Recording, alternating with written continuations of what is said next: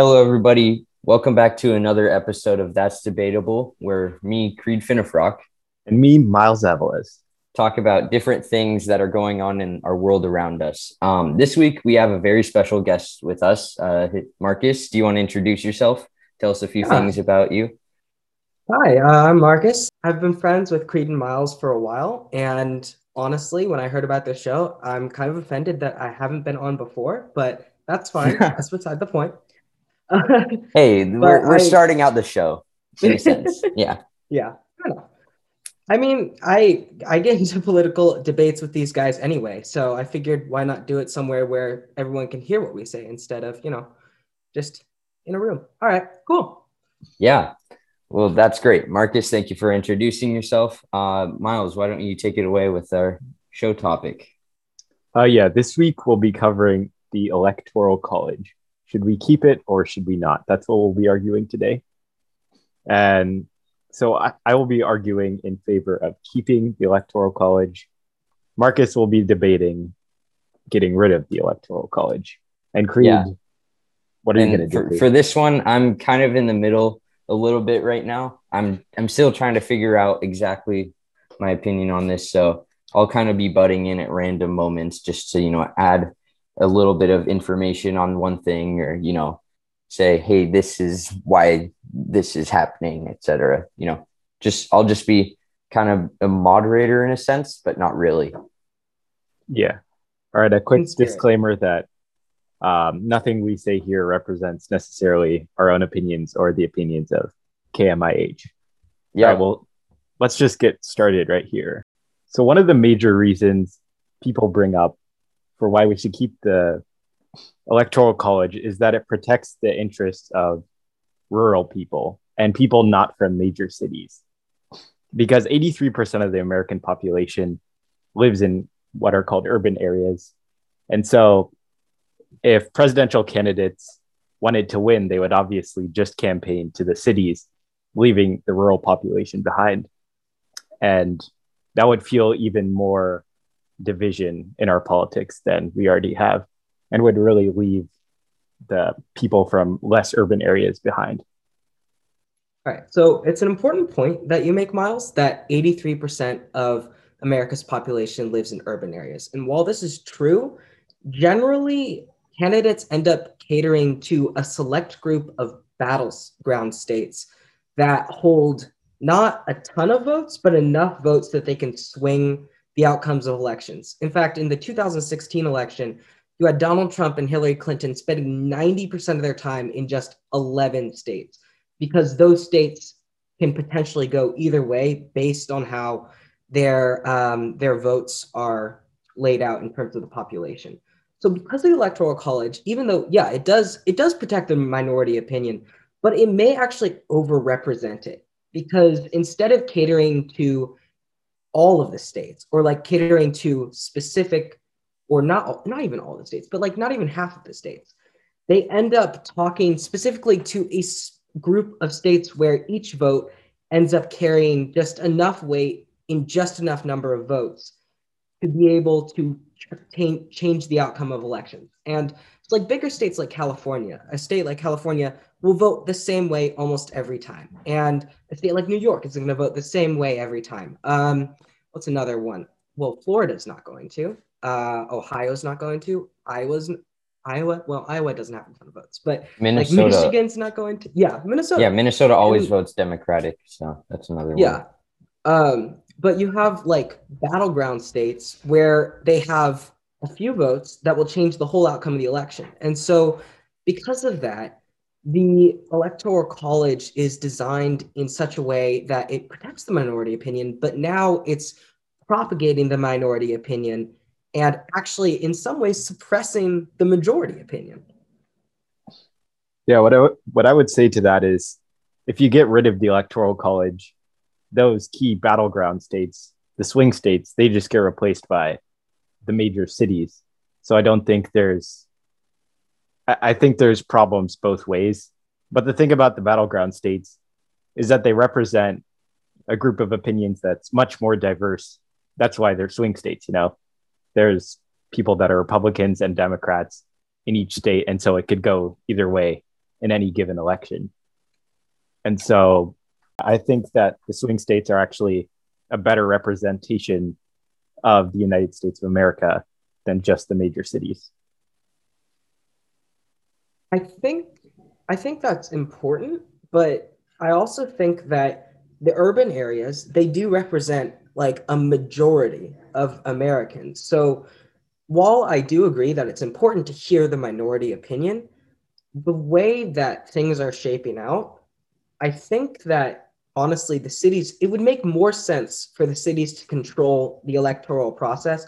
They would probably be a better indicator of what America wants as a whole than the electoral college, simply because there's going to be more people there and there's going to be more people that the candidates need to win over. Mm-hmm. Yeah, that's pretty interesting. I considered that when I was going through my own opinions on this. But another thing I thought of is because all these people are concentrated in such small areas, it leaves these massive areas where the voices of the others may not be heard. And that's kind of what Miles was saying, I think. So even though, yes, it does technically represent a majority, it's in such a small concentrated area that it kind of leaves out all the other sections. So this brings up an interesting point of, should it be one vote for one person, or should it be balanced in such a way so that every group of people has more or less a balanced influence on who gets elected? Like, take Washington State, for example. Since there's no like electoral college within the state, Eastern Washington is always going to get outvoted by Western Washington, because Western Washington is so much more densely populated, and Eastern Washington is never going to get what they actually want. They're never going to be able to get a vote for president. True. I mean, I would say that the popular system versus the electoral system, I think both of them are going to have issues that need to be addressed in some way, shape, or form. And I think that, unfortunately, I mean, I wish there was a perfect system. I really do. I don't know what it would look like for the life of me. But in general, I would like to believe that the majority opinion is going to be the opinion that's going to be instituted. Does that make sense? Like, Yeah. especially in the case of like, and this actually might be harder, but in the case of like narrow majorities, it still feels a little unjust for someone to achieve a majority and still lose to the minority opinion simply because a couple people in a couple areas decided differently in areas where it carries more weight. Because, and I probably should have said this first before I started talking about the weight of electoral votes, but the smaller your state is, the more weight your vote carries towards the votes of the electors. And so that's why states where there is a moderate number of electoral votes and they're based on population, that's why those ones carry the most weight, because per person, and there's an equilibrium obviously between how many votes and how many people. Per person, though, their votes carry more weight, and so that's why you see those narrow leads or those narrow losses. So because of that, and that's why the electoral system it's why these battleground states become so pivotal in determining policy. It's not necessarily because they're more diverse. It's more specifically because they just have a lower concentration of people per area. And so it changes the overall demographic of how their voting would work compared to states where the populations are denser. So one other, I guess, way of looking at the Electoral College is it rewards candidates that seek a more diverse, or that seek to appease a more diverse group. So instead of just appealing to like each American just with the raw numbers, it unites the country together by appealing to every American. I feel like I've already said this, but Yeah. Well, I think one thing you're trying to go with that is instead of having it where if it was a popular vote, many of the people who are running for, presidency would probably just go to the main cities, like the five biggest cities in USA or something. And so it'd be a more a concentrated area where they went to actually go seek for votes instead of spreading it out. And Marcus did address that, um, with his statements. But I think what Miles is trying to go with that is, it spreads it out a little more instead of just putting it in certain primary cases, I guess, even though it still does that in a way, but, not as much. It spreads it out more. Yeah, the electoral college is a hard subject to kind of verbalize on. It really is. Yeah. It's fun, though. It's fun to learn. Yeah, true. Okay, so I would say this will be interesting, but I would say that there are a lot of elements of the electoral college I would like to keep. I think probably the most troublesome element of it, and this, like, if we got rid of this one, I'd actually be open to keeping it and like just in a modified form. So I think that the winner take all strategy is a pretty bad one. And I'll use California as my example. There are actually plenty. Real quick. Oh, yeah, go ahead. Can you explain the winner take all thing? Oh, yeah. So, in the electoral college, a group that gets a majority or the electors, the majority of electors, whatever they vote for, all of the state's electoral votes go towards that. So, like, I think with Michigan has like 16 or 17 electoral votes, something like that. So if 10 of those electors vote for candidate A and 7 of them vote for candidate B, then all 17 of the votes go to candidate A because the majority of those voted for candidate A. There are only 2 states that split their electoral votes based on the district, because an electoral vote is assigned to a specific district based on the state's congressional districts. So because of that, Arkansas, I think it's Arkansas and Maine, they split their electoral votes based on how the districts go. And this is probably the best system, honestly. And I'll use California as my example now. But California has plenty of Republican enclaves, but of those districts, none of them get represented when California turns in all of its electoral votes, like all 55 or so, or I think it's 55 or 54. All 54, I guess, I'll go 54, go to usually the Democratic candidate, instead of probably what I would assume at least 10 to 20 that should go to the Republican candidate. So if we broke that down, honestly, it would go so far to fixing the overall system. And that way it would also encourage people to vote more. Because in cases like that, people who, live in an extremely Democratic state are less likely going to vote if they're a Republican. And then same way if it's, Democrats in a more Republican state. So that would increase voting numbers by quite a bit, I'd assume. Oh, absolutely. This way you kind of limit the party factor that is part of how they probably have stayed away from the electoral college. So if you go by city, it's going to be probably a Democratic candidate almost every time.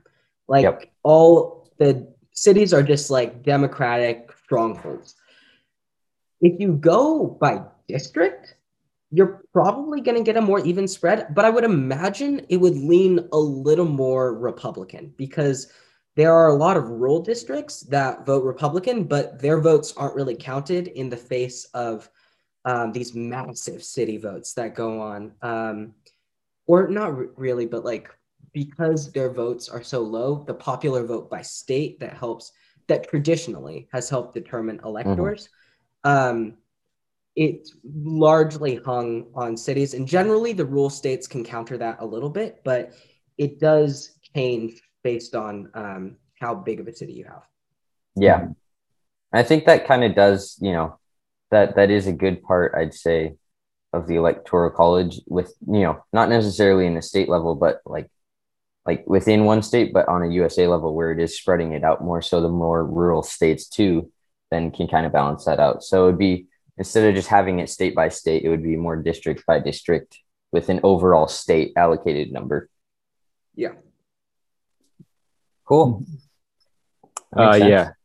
Just for our listeners to fact check something real quick, is the two states that have that hybrid system that Marcus was describing are actually Maine and Nebraska. And then how many electoral college votes does California have? Because I'm pretty sure Marcus was right with, I think it was 55 is my guess. Can't remember though. What's your guess, Marcus?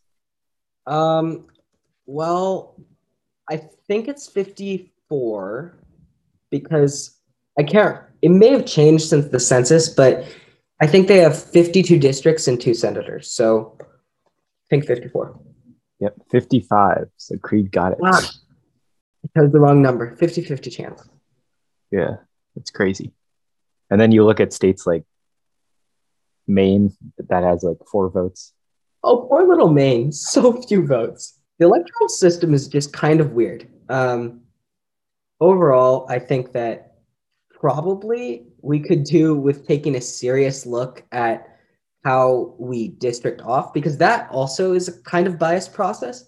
So, oh man, you're just going to kind of have to let me go on a tangent for a quick second about the process by which we create our congressional districts, because those do determine electoral votes. Mm-hmm. But moreover, after they do the census, it's pretty much left up to state governments to kind of push off these areas. And it depends greatly on, because generally each government has a specific party in power, right?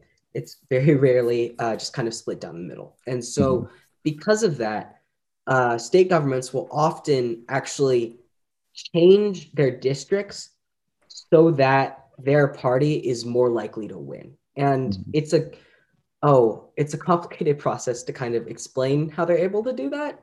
But basically the long and short of it is that they can change the outcome of state and federal elections by changing where the district lines are. And basically, especially in cases of like in this last election, Georgia was super close. It was less than 100,000 votes at least. I think it might have been less than 50,000. I'm probably due for another fact check on that, so that's great. But they would be able to move their district lines based on census results, simply to kind of cut those 50,000 out and just and basically turn the state red again. So that in and of itself is an interesting process. Yeah, for the listeners, that's called gerrymandering. They use tactics called packing and cracking to make it so that their party comes out on top. So what they do in packing is the party that's in control of the state government, they try to squeeze all of the opposition into one voting district, and that way that the rest of the districts will outnumber them. And they also use a tactic called cracking, where they try and separate, like a city, for example. They try to split the city into several parts so that they'll be outnumbered in all of the districts that it's in.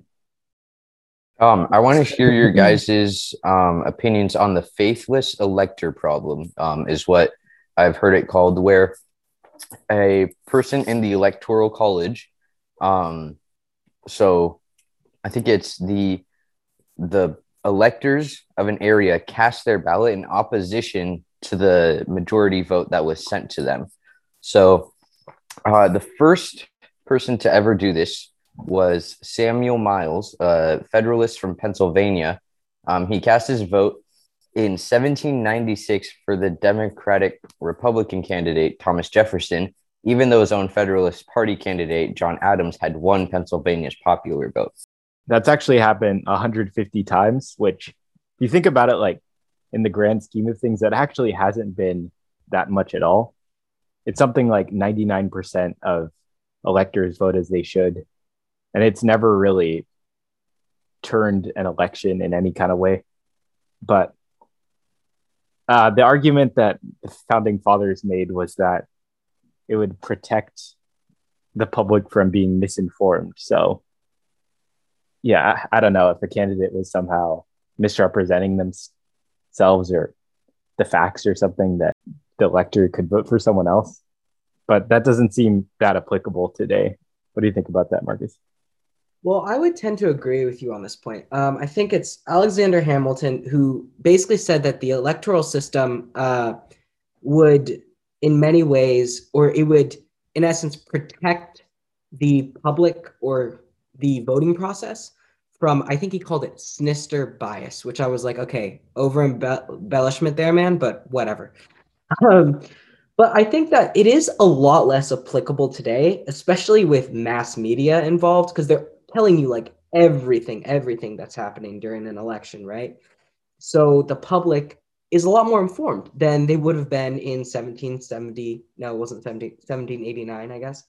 And so because of that, kind of when you break with the popular vote, it's probably a lot more of an uprooting of the general will of the people than it was back then. And in some ways, I kind of have to applaud it because they are voting with what they think is right. And I think in a normal situation, that would be fine. But this is an election for the highest office in the United States of America and probably the most powerful position in the modern world. And I think that if you ignore the will of the people of your state, which, I mean, in the grand scheme of electors, is probably not that many, but it feels like you have a moral obligation to uphold the opinion of the people who you are supposed to be representing. So, and I agree, it probably doesn't overturn the results of elections that much. Like, I would guess it happens less than once or only once if it happens. Yeah, words. It happens only once if it happens during an election, and one vote probably isn't going to swing it either way. But on just kind of like on the basis of principle and how the whole system is supposed to work, in this day and age, it probably makes much less sense than it did before. And it should probably be a practice that we don't deal with. Yeah, the original reasons for it, Miles went over, just because, hey, certain people in this area may be uneducated on these ideas or like, falsely educated. Yeah. Part of that was because news spread a lot slower back then.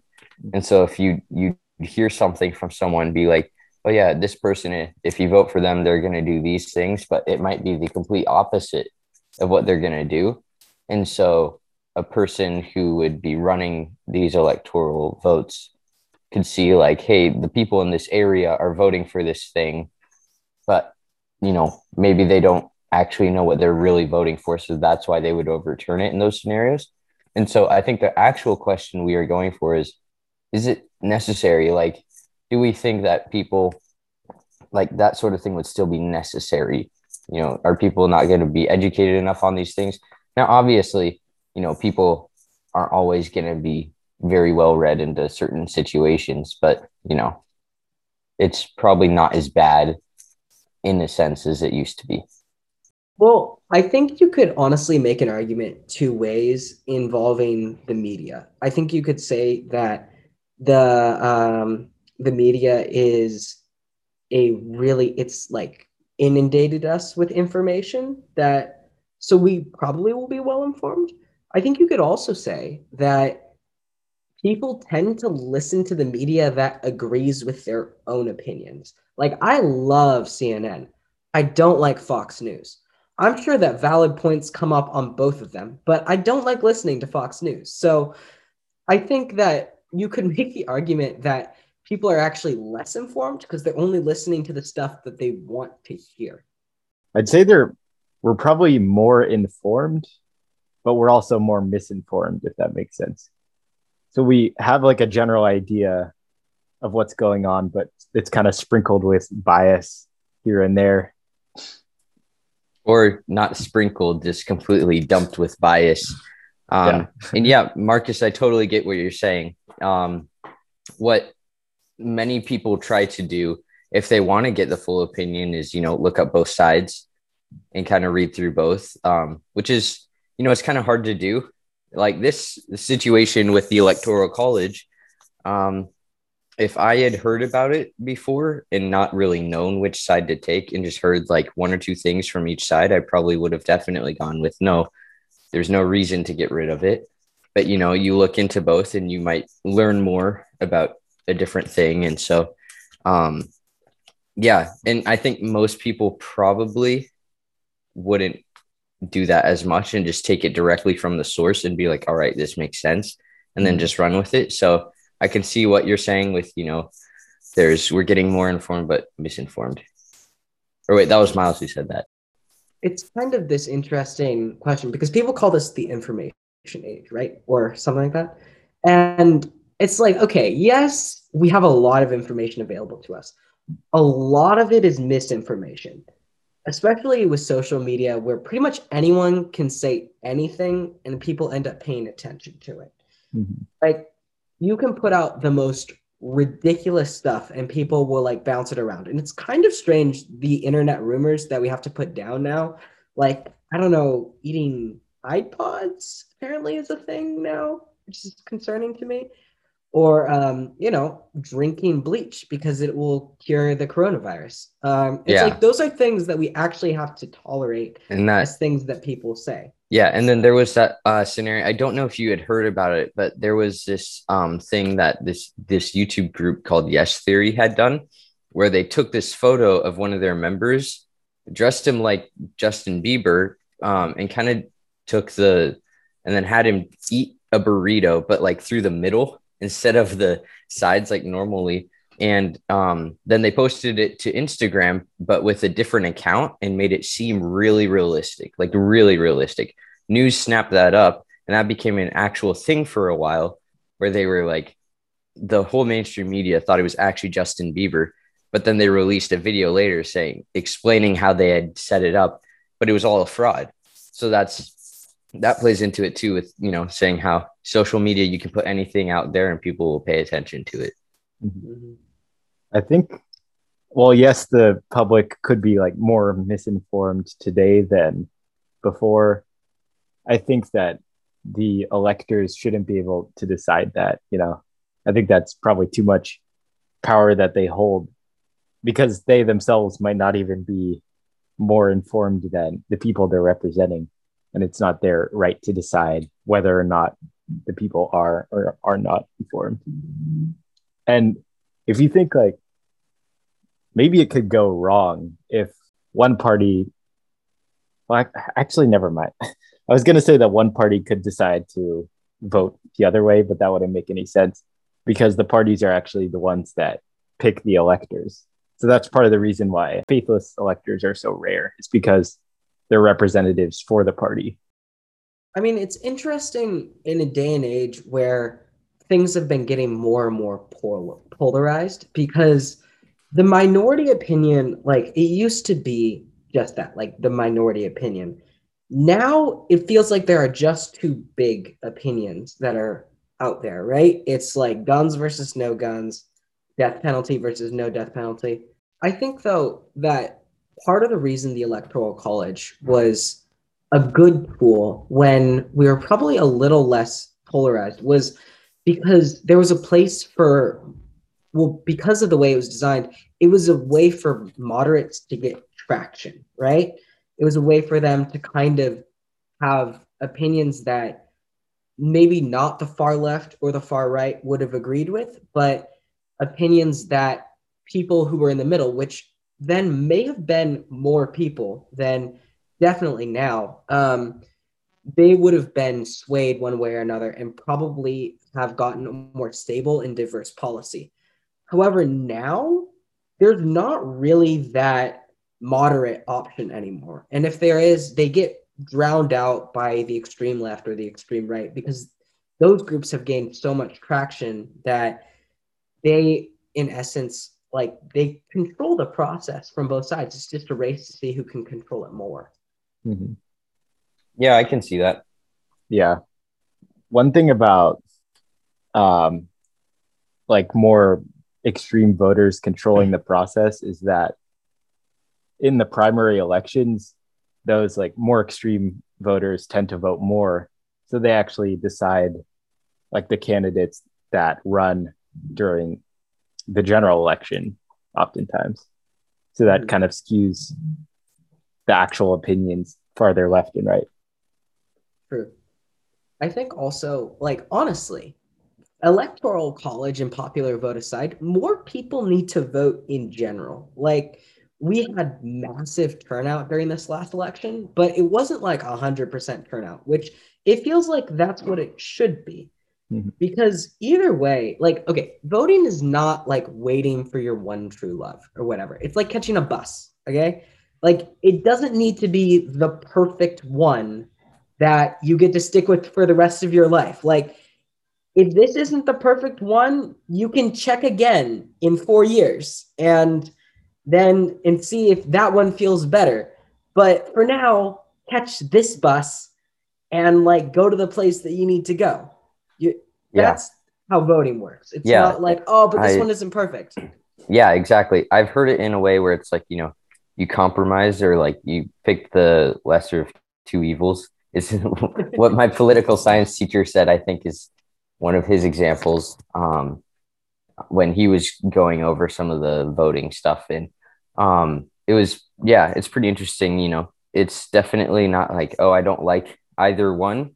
Well, then pick the one you like the most out of the two that you don't like, or go with a completely different party. Like, you can vote libertarian or something that, you see get like 1% of the votes every time, which is kind of a bummer. That's another issue that I would like to go over some other time is, is there any chance for these other political parties to get anywhere? But you don't have to settle.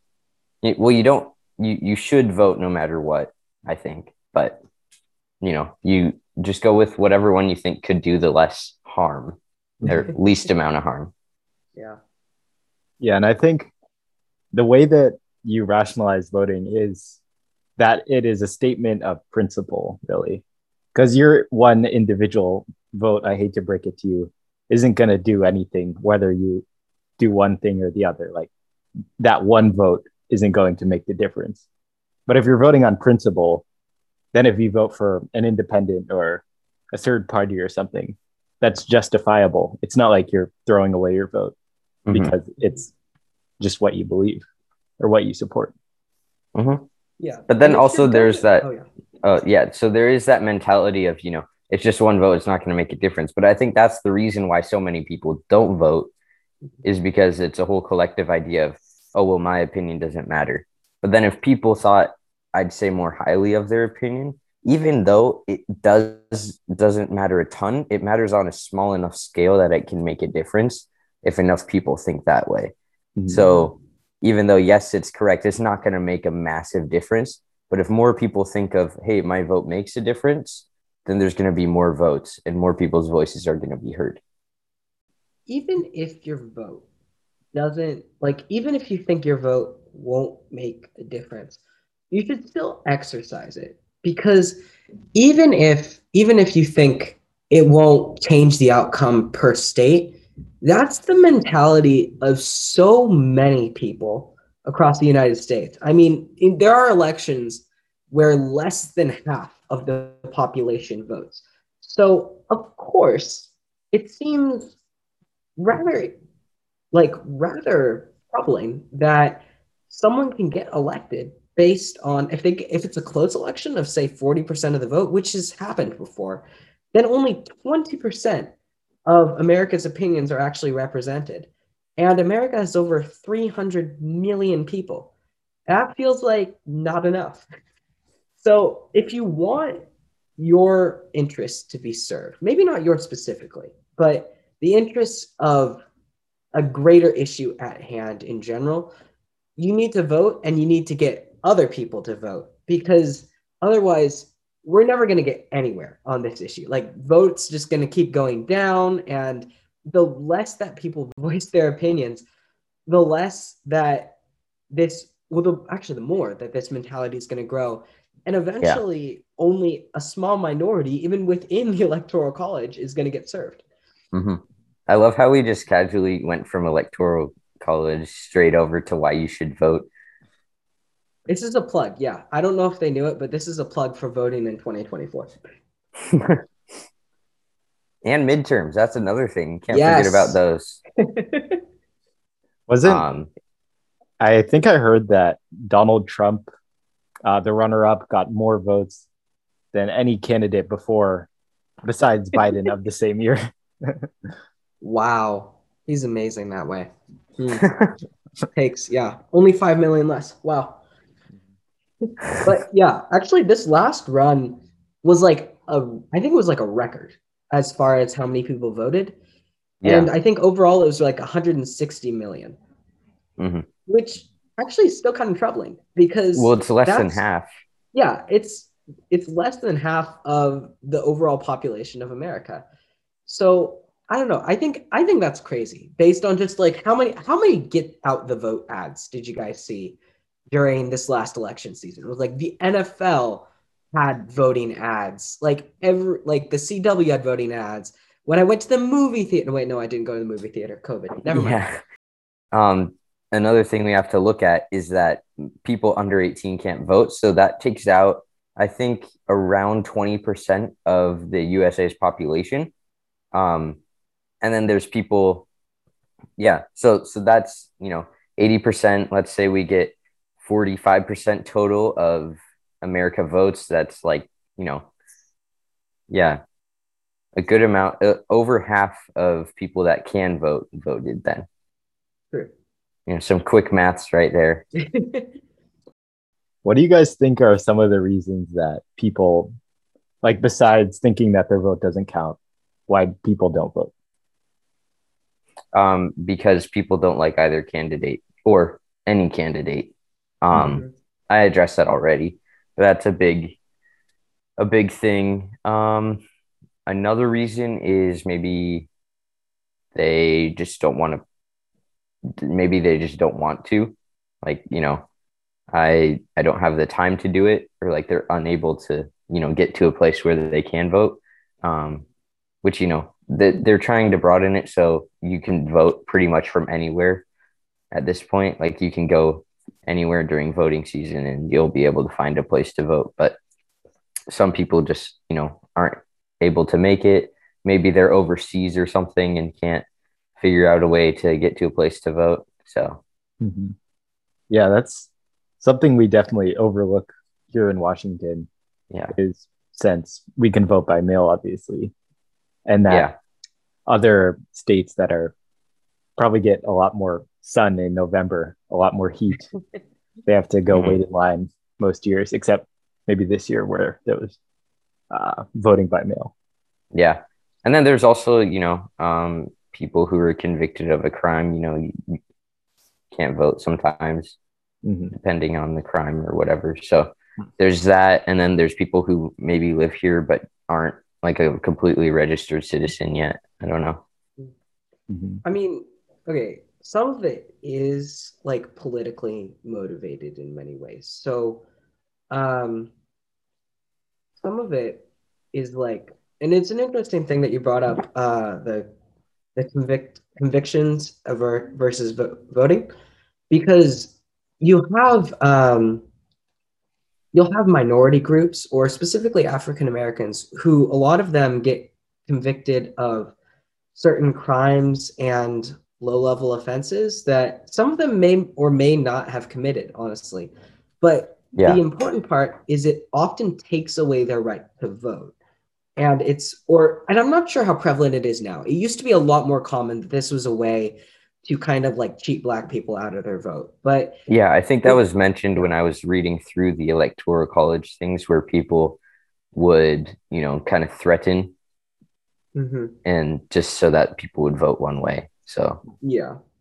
And that, I mean, that's less of an issue than it used to be. Yes. But there are still tactics used by both parties that are really subpar. Like sometimes Republicans will create fake voting boxes. Sometimes Democrats will fill out votes for people who don't speak English and not tell them how they voted. Like, so there's a lot of problems still that we probably should flush out, electoral college or not. But either way, I mean, it's a better system, but it's not perfect, and it probably never will be. But it's what we got. Mhm. Yeah, I think we just got to get to a point where we're happy enough. Um, so yeah. Yeah, another point I saw brought up about like fixing the electoral college is that there are other things that are more important as to fixing our political system, Yeah. like the way debates are staged. What do you think about like changing the debate format entirely?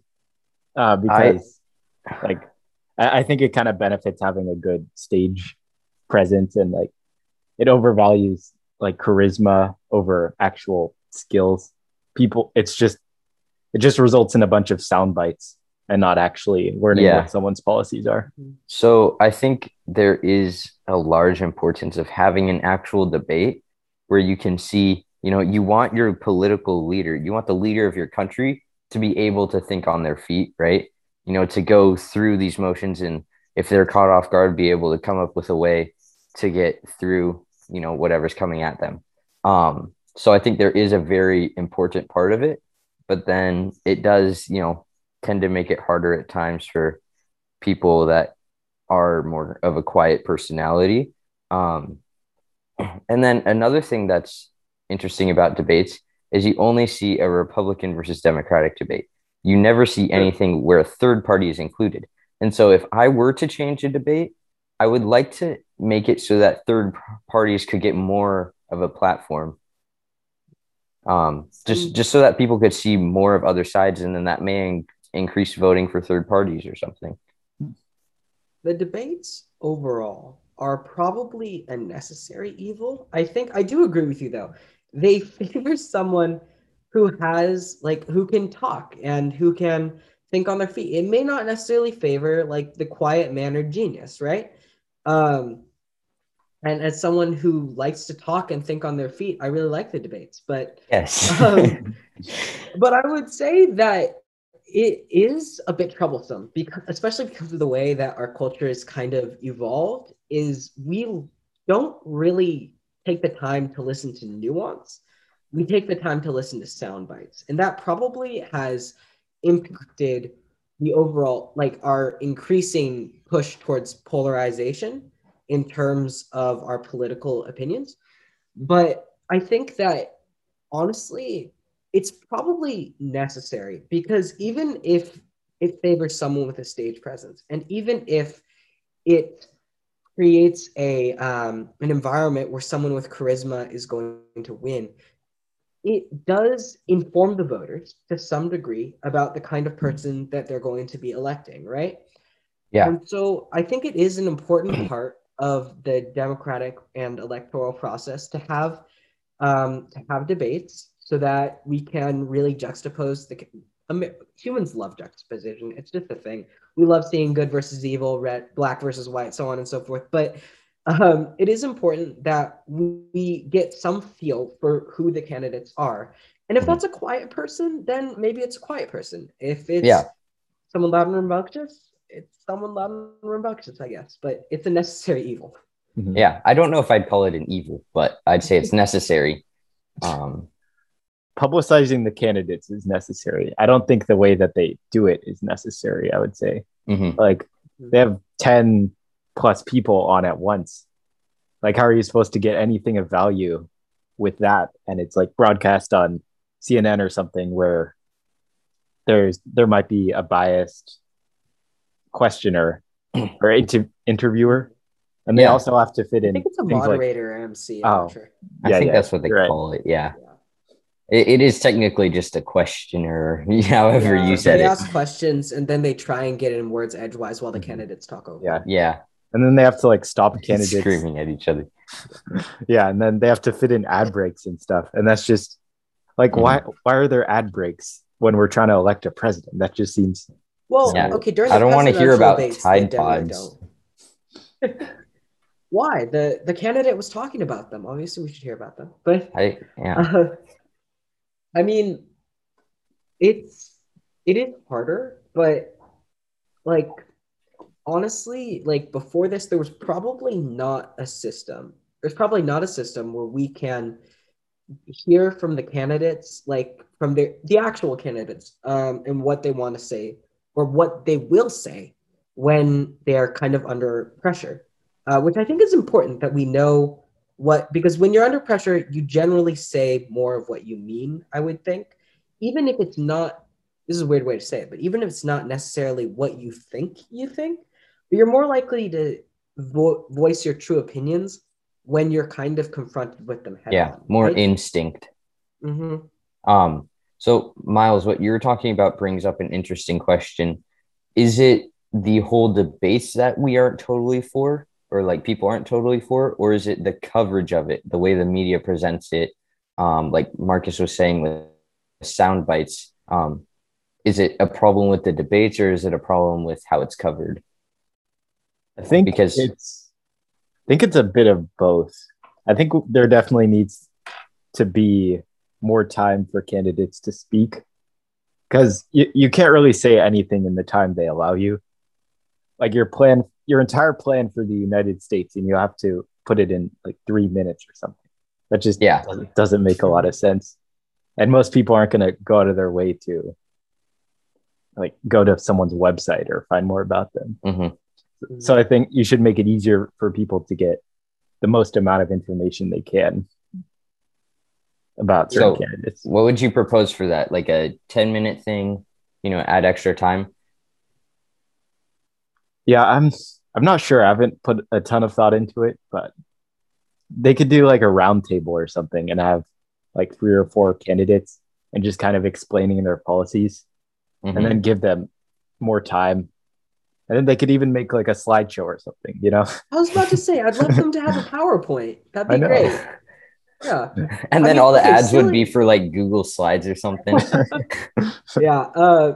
As silly as that might sound, especially to our viewers, but as silly as that might sound, the basic idea of it does make sense. Like, it's hard to remember because right now the debates are about not who has the best policy, it's about who can get the best soundbite, right? That kind of like rumbles around in your brain. Like an example would be if I don't know if any of you will remember this, but in the second Democratic the first or second Democratic debate, Kamala Harris said something like, America doesn't want to see us fight. They want to know how we're going to put food on their table.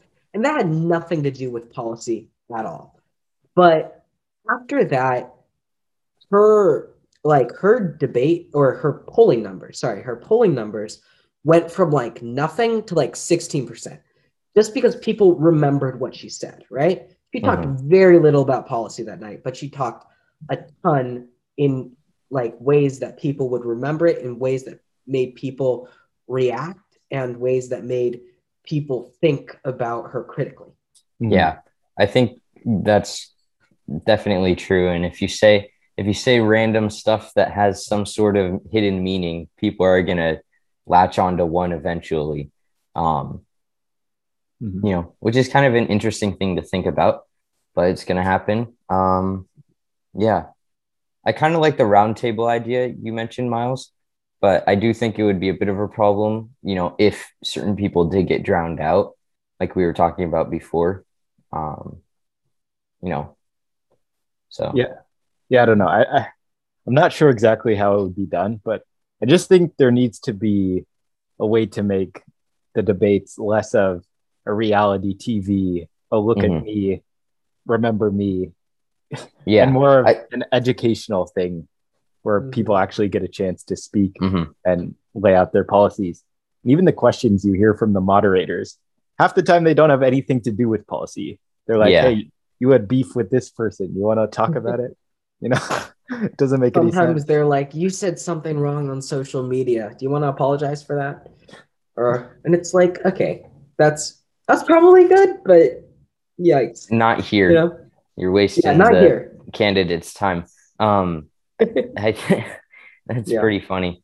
There was something interesting I had to say about it, but I'm kind of blanking on it right now. Mhm. Oh, yes. So this is a kind of crazy idea, but hear me out. If there weren't people, if people weren't allowed to go and attend them, I think that might actually increase speakers' times greatly by the amount of information they're giving out, the amount of focus they have on their actual presentation, um, and the amount of things that they say that are actually important instead of just, grabbing people's attention. Because you see some of these debates and you hear people clapping and cheering for certain things, right? And that's going to interrupt the speaker, and it's probably going to draw their attention away from what they're actually trying to go over. And then, so there's that. And then the PowerPoint idea, I think, I don't know, that stuck with me. And you got that inside my head now. And so I want to see it come to life. But that would be kind of funny because then in those sort of scenarios, the person who is actually running for president or a certain position in government would actually probably have to prepare it themselves. And so they wouldn't really have a writer do it because, a writer might put something in there and the candidate doesn't see it and they get up there and they're like, wait a second, this isn't what I'm proposing, but it's right there on the screen. So it would make them probably think a bit more clearly about their own sort of things that they're presenting to people and how important they are. And then we could also see how tech savvy all these candidates are. That would be, I think it'd be funny though if there were some typos. Is like, I am not proposing a 112% tax cut, but I don't know. I think It's just yeah, go ahead. Yeah, it's just a 12% tax cut. But I think that it is, I don't know. I agree with you. Like this PowerPoint idea keeps bouncing around in my head because I think it would just be so much easier to actually pay attention to what the candidate's trying to express and what their policy is. Because when it's just up there, you can read it instead of trying following along with their words while the other candidate is interrupting them and while the audience is like maybe clapping or booing. And while everyone, like, all those are all things that happen during debates while people are trying to actually talk about what they're trying to say, right?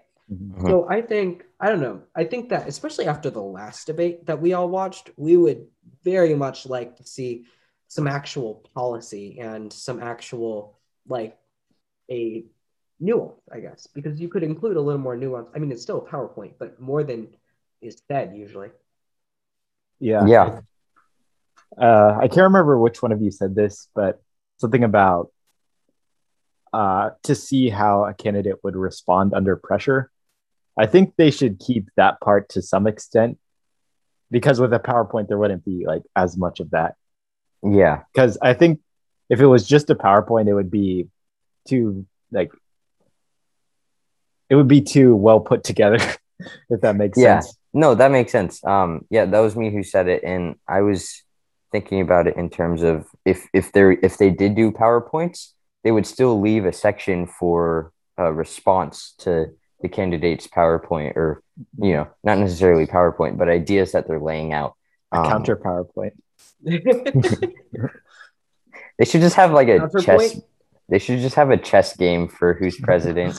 Yeah, that's where we're going with this. Chess.com determines who's going to be the president of the United States. Yeah, obviously. I think we should probably round this up and try to either go back to the Electoral College on this one, and finish that off right there. Okay. With final ideas on the Electoral College. Final ideas. All right. We you want to start, Miles, or should I? Yeah, I can go, I guess. But yeah, we definitely got far away from that. At least we stayed on the topic of voting. Kind of. Yes, we stayed with politics. Well, let's see. We started at the Electoral College versus popular vote, and we ended at PowerPoint slides for debates. Exactly. No, chess for presidency. Yeah, chess for the presidency. Yeah. Very productive time, guys. Hey, I we hope got a you good learned a amount lot. of stuff in there. No, we're just fitting in our sound bites, obviously, right? All right. How should we round this up? So yeah, electoral college. So basically, the side that wants to keep it would just say that otherwise you only hear what the big cities think, and it's just you only get one party kind of ruling the country in a worst case scenario. Well, the side that would want to get rid of it would say there's probably some version of the electoral college that would be better than popular voting, but the version that it is right now probably overrepresents the minority opinion, and it brings it to a place, especially in our modern society of deep polarization. It doesn't really represent a minority opinion anymore. It represents two big opinions battling it out for control of a few key states, which in the end totally defeats the purpose for which the Electoral College was created. Yep, those are the two big sides for this. I think that rounds it out. And we always want you, the listener, to go and make decisions on this yourself. Do your own research. Inform yourselves. Don't let three high schoolers tell you what to believe. Thank you again, Marcus, for coming on the show. It was a great time. Thank you for having me. Yeah, no problem. And keep listening to KMIH 889 to Bridge, and we'll be back next week with another episode of That's Debatable. Also, a little side note is our podcast is available on Spotify and the KMIH website. So make sure to check that out. That's a great thing. Also, great cover art, definitely. Whoever drew that one. We just got to make up an intro song. We'll come up with that sometime else. Anyways, thank you again for listening, and we'll see you next week.